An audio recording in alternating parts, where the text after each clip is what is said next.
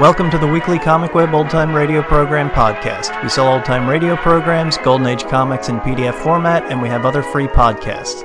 Visit comicweb.com for more information or find us on Facebook and iTunes. With all the turmoil in the markets this month, this week's podcast is an episode of the Hallmark Playhouse called My Financial Career, starring Jack Benny. It first aired on November 18th, 1948. When you care enough to send the very best.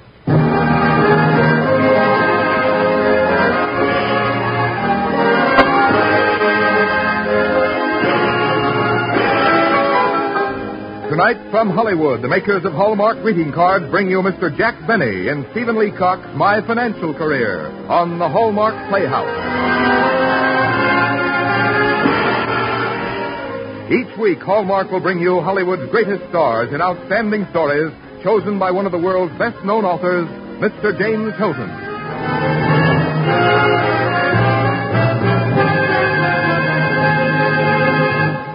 For a Christmas greeting your friends will long remember, make your selections now from the complete Hallmark collection on display at the friendly store where you buy Hallmark cards. Whatever your taste, whatever your budget, you'll take special pride in sending Hallmark cards. And on the back of every one is the identifying hallmark that says, you cared enough to send the very best. And now it is Hallmark's pleasure to present the distinguished novelist, Mr. James Hilton.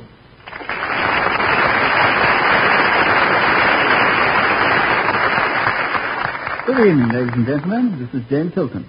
Tonight, the Hallmark Playhouse presents the dramatization of a short story by Stephen Leacock entitled My Financial Career. Since this story concerns a man and a bank and the insertion of the man's funds therein, we of the Hallmark Playhouse felt that the role of the man should be portrayed by an actor with a thorough knowledge of banking and a deep love and a great respect for all matters monetary. In casting about for such a personality, one name kept cropping up, and that name was Jack Benny. Accordingly, we opened negotiations with Mr. Benny, and after 3 days in a hotel room, we managed to conclude a financial arrangement which satisfied him and still left a few pennies for the Hallmark people. Our staff of attorneys and economic consultants unanimously agreed that it was the most difficult and complicated transaction since 1803. When Thomas Jefferson purchased the Louisiana Territory from France. In view of Mr. Benny's long and familiar association with banking institutions and his easy insouciance in dealing with them, it is paradoxical that in our play tonight he portrays a character who suffers from an overwhelming dread of banks and bankers. This is perhaps the most challenging role in Mr. Benny's career and should provide the severest test of his histrionic ability. And now, without further preamble, we present Mr. Jack Benny as Rodney Beamish in our very free adaptation of Stephen Leacock's My Financial Career.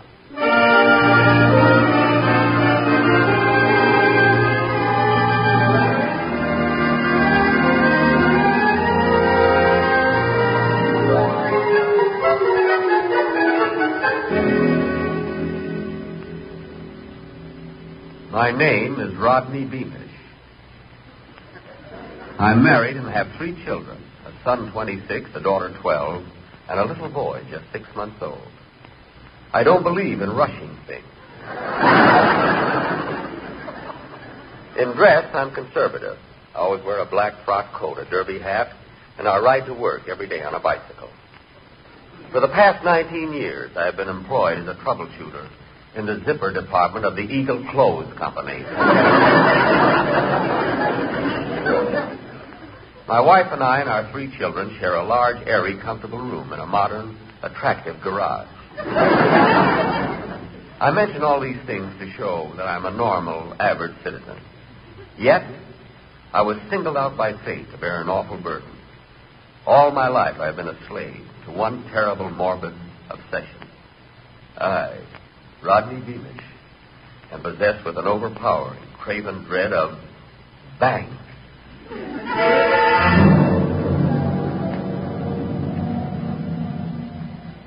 The very moment that I crossed the threshold of a bank, my knees turned to water, and I sort of floated the rest of the way in. However, for the past 19 years, I've been saving my money, a little each month, until now I had amassed too large a sum to keep in the house. $56. So fighting against an unreasoning fear, I started out for the bank, holding the money clutched in a crumpled ball in my pocket. When I neared the doors of the Security First National, my nerves gave out. I stopped in my tracks, unable to take another step. The doorman looked at me suspiciously, and after a couple of hours, he walked over to me. Hey, mister, we don't allow loafing in front of the bank. What? You've been hanging around for 2 hours. Well, I plan on going in. You ain't the impulsive type, are you? No, it's just that, well, I guess I'm just plain frightened. What's the matter, bud? You overdrawn? No, it's a psychosis. Who? Psychosis. It's Freudian. Do you know Freud? Not by name, but if he's a depositor, I know his face.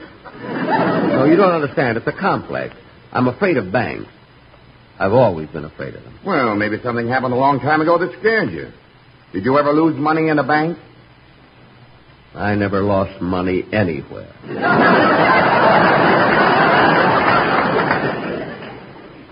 But wait a minute. Something did happen to me a long time ago.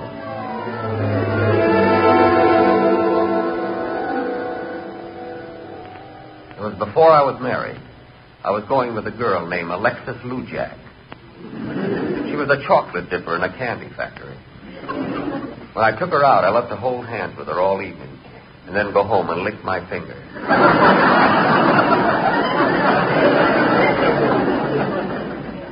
I remember now, I went to call on her one night. When I got to her house, there was another fellow waiting for her.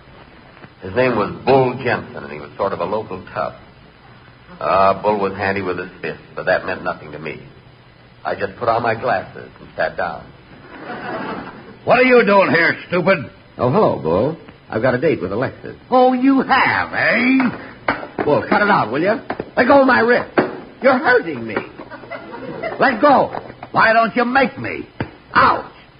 Ouch! Say, what do I have to do to you to make you fight back? Oh, no, I'm not going to tell you my secret. Oh, just if you let go of Rodney this minute, or I'll never talk to you again. Talk.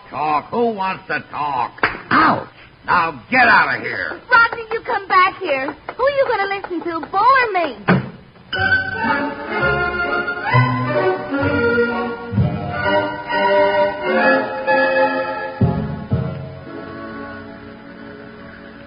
So the guy beat you up and you ran out. What's that got to do with being afraid of banks? I didn't tell you, but Bull Jensen's father worked in a bank. It still don't make sense. Now, come on. Walk right in. I'll help you. You see? Why, there's nothing to it.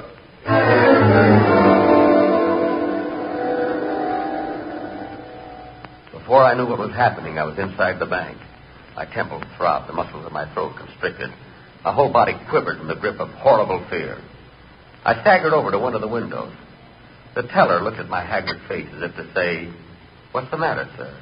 Is there anything wrong?" And then he said, "What's the matter, sir? Is there anything wrong?" I explained to the teller that banks rattled me. He was an intelligent chap and tried to help. If you'll pardon me for saying so, sir, I'd venture that your trouble can be traced to some psychological upheaval in the past. Now, that's what I keep telling myself, but I just won't listen. Try to think back, sir. Is there any incident you remember that would have some bearing on this neurosis? No, nothing. But wait. Yes, I do remember an incident.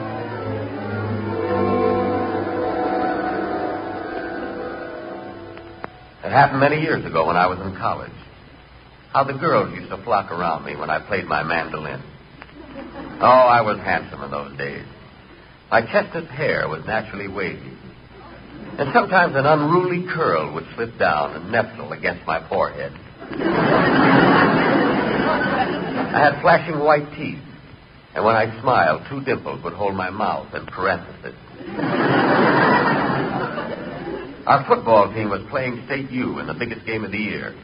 And we were losing 76-0, with only 2 minutes left in the game. It was beginning to look bad for our side. But the coach had been saving me for just such an emergency. Beamish! Yes, Coach. Go in at quarter. There was a roar from the crowd as I put on my helmet, whipped off my blanket, and ran out on the field. I looked down and realized I had left my pants in the locker room.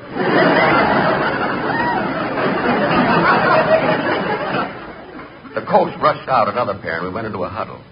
It was a tense moment, but they fit. The crowd roared.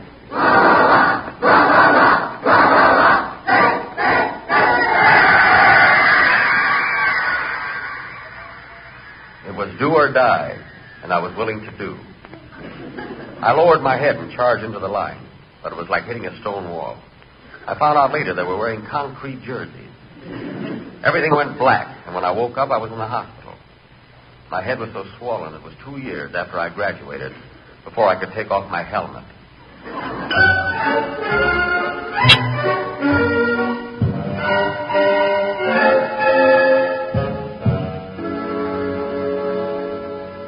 Well, that was unfortunate, Mr. Beamish. But what has it got to do with your being afraid of banks? Our team lost the game. I failed when they were banking on me. But that's not reasonable. Now, why don't you pull yourself together and state your business? I want to open an account. There. You said it. Now, wasn't that easy? Just step over to that desk and ask for our cashier, Mr. Williams. I turned and started to walk across the floor. And then once more, my strength seemed to melt.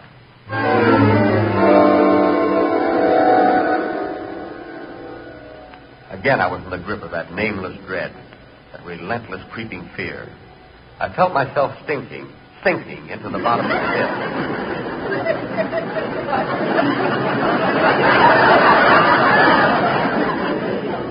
A light in my brain exploded to 1,000 colors. Brown, orange, green, and that certain shade of blue that was so becoming to me. And then the bottom fell out of the world, and I crashed down into the black abyss of oblivion.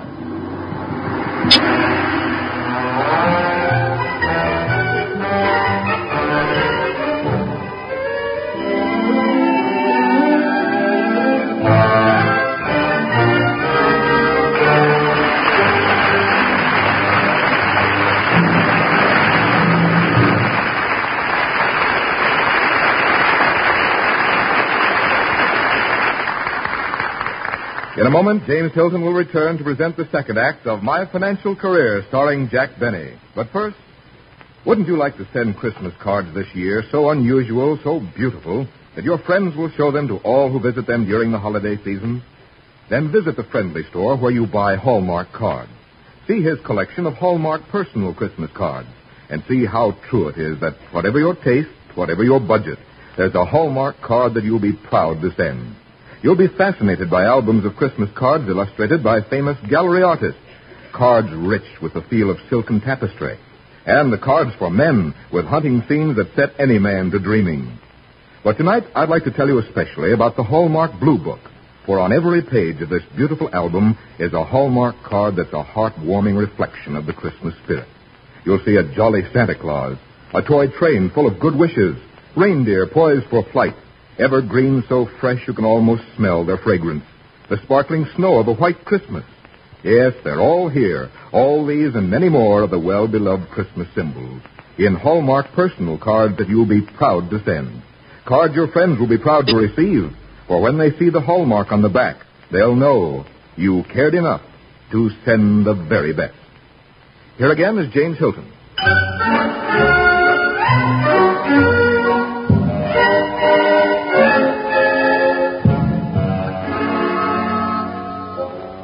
As we begin the second act of My Financial Career with Jack Benny as Rodney Beamish, we return you to the hard stone floor of the Security First National Bank upon which Rodney has just collapsed. The mysterious hysteria that seizes him whenever he enters a bank still holds him in merciful unconsciousness. But now he's beginning to stir.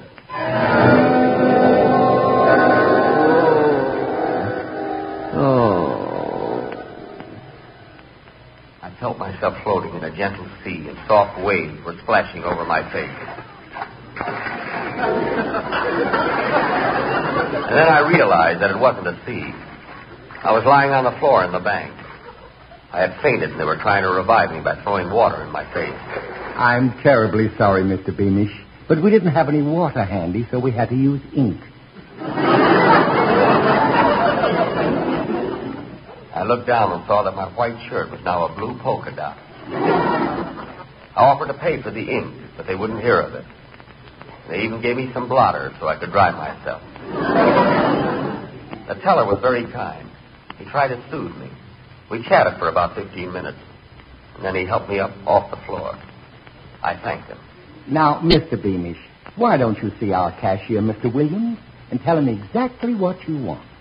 I walked over to Mr. Williams, still shaky from my experience. He greeted me cordially. Well, are we feeling better now? We? I didn't know he had been sick, too. I apologized to Mr. Williams and explained my phobia. He was very understanding. My dear Mr. Beamish, this obsession of yours about banks is merely a quirk, a twist of mind, probably incurred through some incident in the past. Perhaps as a youth you had some trouble concerning a bank. No, not in my youth. But wait a minute. Yes. I do remember an incident in the past.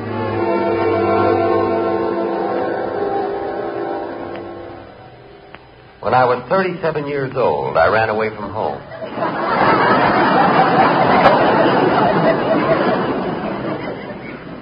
I was determined to see the world.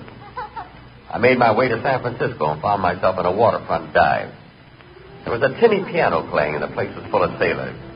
They fascinated me with their lusty manners and their salty talk. Ahoy, matey. Mind if an old sailor drops anchor alongside? I looked up and saw a typical old seaman standing at the bar next to me.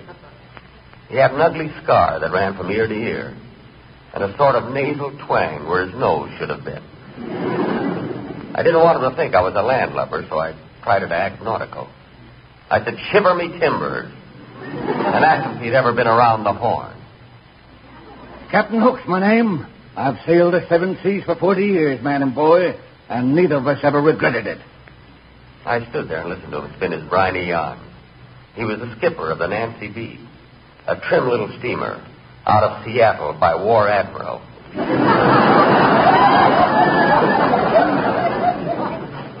When the time came to pay the check, we both reached for our money. And it was then I envied him. He didn't have any. Suddenly, a feeling of weakness came over me. My legs started to buckle. I tried to unbuckle them, but it was no use. Too late, I sensed that I had been drugged. And I knew I was being shanghaied.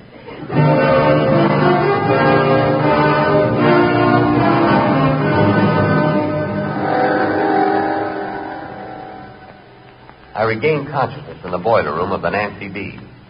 Two stockers were stripped to the waist. Or is it stokers? Yes, it's stokers. Anyway, one of them kicked me in the head. Hi, matey. Briggs is my name. I'm pleased to meet you, Mr. Briggs. He stuck a shovel in my hand and pointed to the blazing furnace. Feed it. I flung a shovel full of coal into the fiery pit, and a tongue of flame shot out and licked my hand gratefully. Then the hatch opened and Captain Hook came in. No longer was he the kindly old tar I had met in the waterfront saloon. Now he was a cruel, bloody tyrant. Ah, that's you scurvy, skulking swine. Lift that shovel. Tote that bale. Get a little drunk and you'll land in the brig. He had the lyrics all wrong.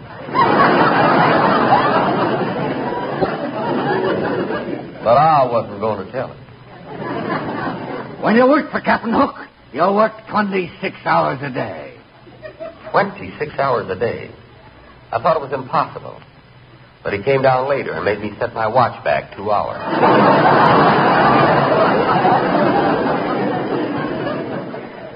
It was miserable down in the stokehole. I longed for a breath of fresh air, and one night I reached the deck unobserved, and I saw a girl coming toward me. She was the most beautiful creature I'd ever seen. And grimy as I was, she was glad to meet me. She said I reminded her of an old boyfriend, a coal miner from Scranton. Her name was Stella. She was a passenger on the ship, and she told me all about herself. I hated to make this trip. I've been away for so long. First, I had to go to Paris, and then Egypt, Rio and Australia. And then when I get back, I'll have to go to Honolulu. But why do you keep doing it if you don't like it? I can't help it. You see, 2 years ago, I hit the giant jackpot on a quiz show. And I've been traveling ever since.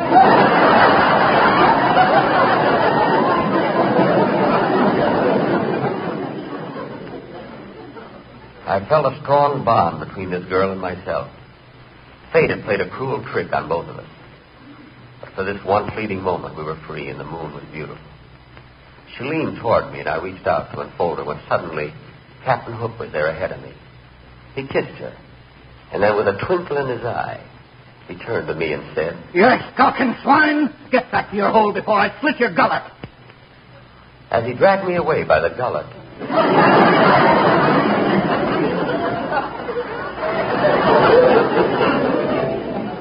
Stella stared at me uncomprehendingly.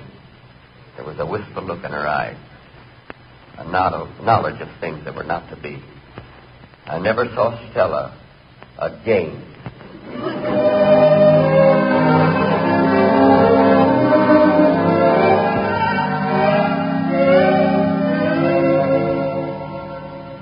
Mr. Beamish, I realize you went through a terrible ordeal, but why should that make you afraid of banks?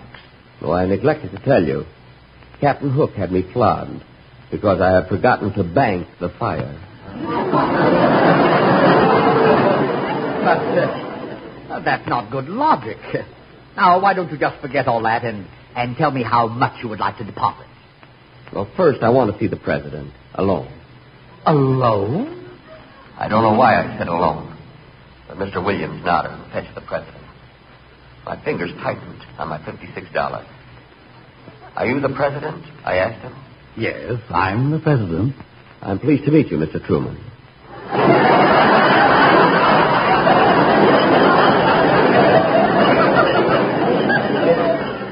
The name is Dewey.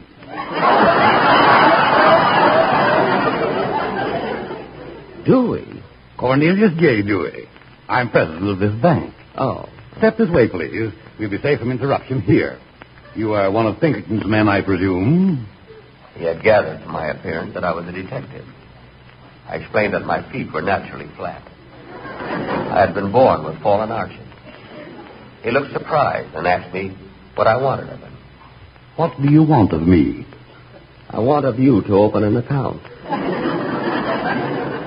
I intend of you to keep all my money in this bank. Of you.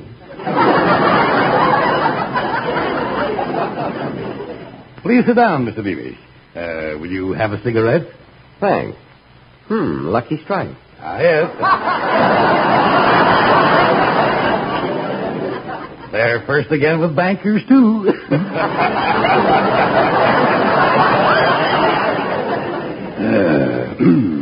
Mr. Beamish, you say you're going to keep all your money in this bank?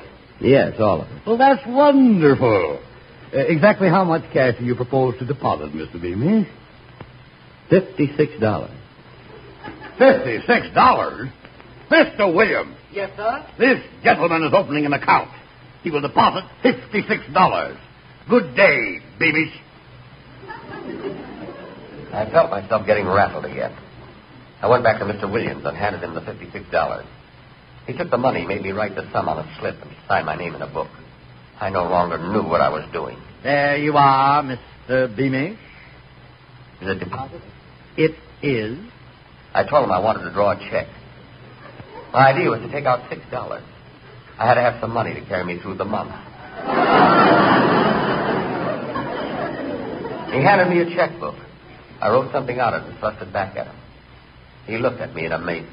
What? Are you drawing it all out again? Miserably, I realized that I had written 56 instead of 6. Reckless with panic, I tried to brazen it through.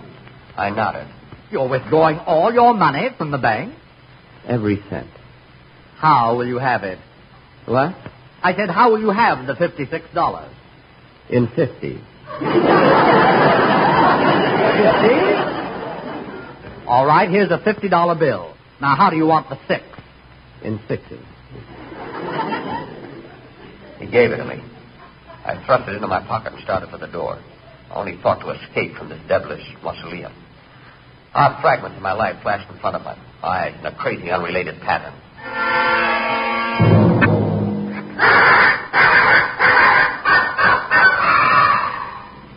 The center snapped the ball back to me. Then I realized it wasn't a ball. It was Stella. I tucked her under my arm and started off tackle. As I broke through the line, I came face to face with my old girlfriend, Alexis Lujack. She was dipping Captain Hook into a vat of chocolate.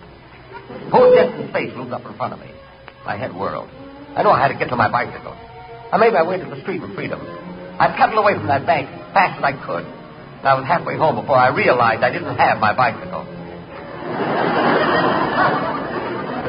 But I was making such good time, I couldn't stop pedaling. Besides, I'd never again go back to any bank. Let him keep my bicycle. I didn't care, because I was free. Free! Free!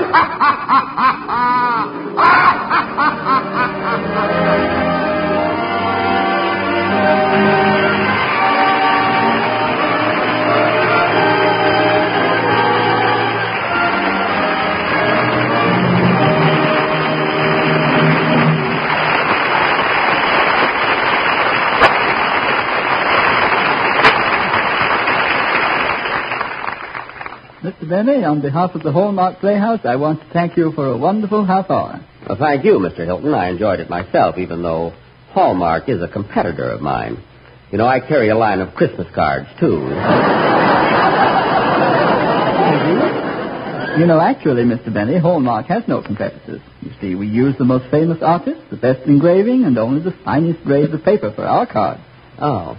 Well, mine aren't quite that elaborate. I use the cardboard that comes back from the laundry in my shirt. And this time of year, there are a lot of Christmas advertising in the magazines and beautiful pictures. I clip them out and paste them on cardboard. They make lovely cards. I happen to have one right here with me if you'd care to look at it. Here is one. Here it is. Thank you. Merry Christmas and Happy New Year from two lovely ladies. Which twin has the Tony?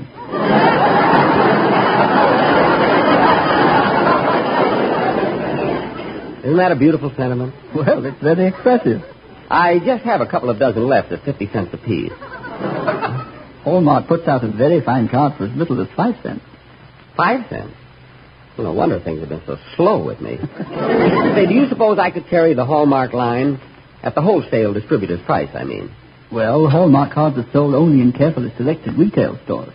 Do you have a retail store? No, but I have a beautiful suitcase and a connection with the police department. I got one of the best corners in Beverly Hills. You know. Well, drop in and we'll discuss it.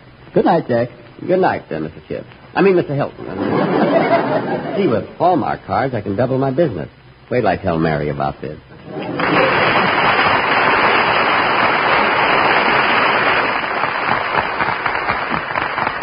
Goodbye, Jack Benny. And thanks again for the delightful nonsense. Next week on the Hallmark Playhouse, we will present Rose Wilder Lane's Free Land, starring Martha Scott. And on succeeding weeks, we will bring you Victor Moore, Ida Lupino, and the finest stars in Hollywood. So make Thursday night your Hallmark Playhouse night. Until next Thursday, then, this is James Hilton saying good night. That home of your own, education for your children, leisure time, all these can be part of your future if you invest in United States savings bonds now. The sure way to save is the automatic way through the payroll savings plan where you work or the bond-a-month plan where you bank. Protect your future with United States savings bonds. Tonight's story was adapted for radio by Hugh Wedlock and Howard Snyder, with music composed and conducted by Lynn Murray. Our director-producer is Dee Engelbach. Look for Hallmark cards that are sold only in stores that have been carefully selected to give you expert and friendly service. Remember, Hallmark cards when you care enough to send the very best.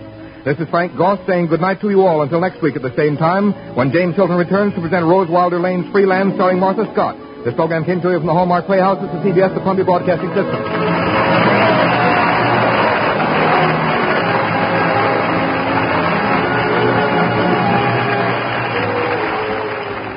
Care enough to listen to the very best? Listen to Hallmark Playhouse. This half-hour anthology series aired from 1948 to 1953. The host was James Hilton, a British literary giant of the time. He was author of Goodbye, Mr. Chips and Lost Horizon.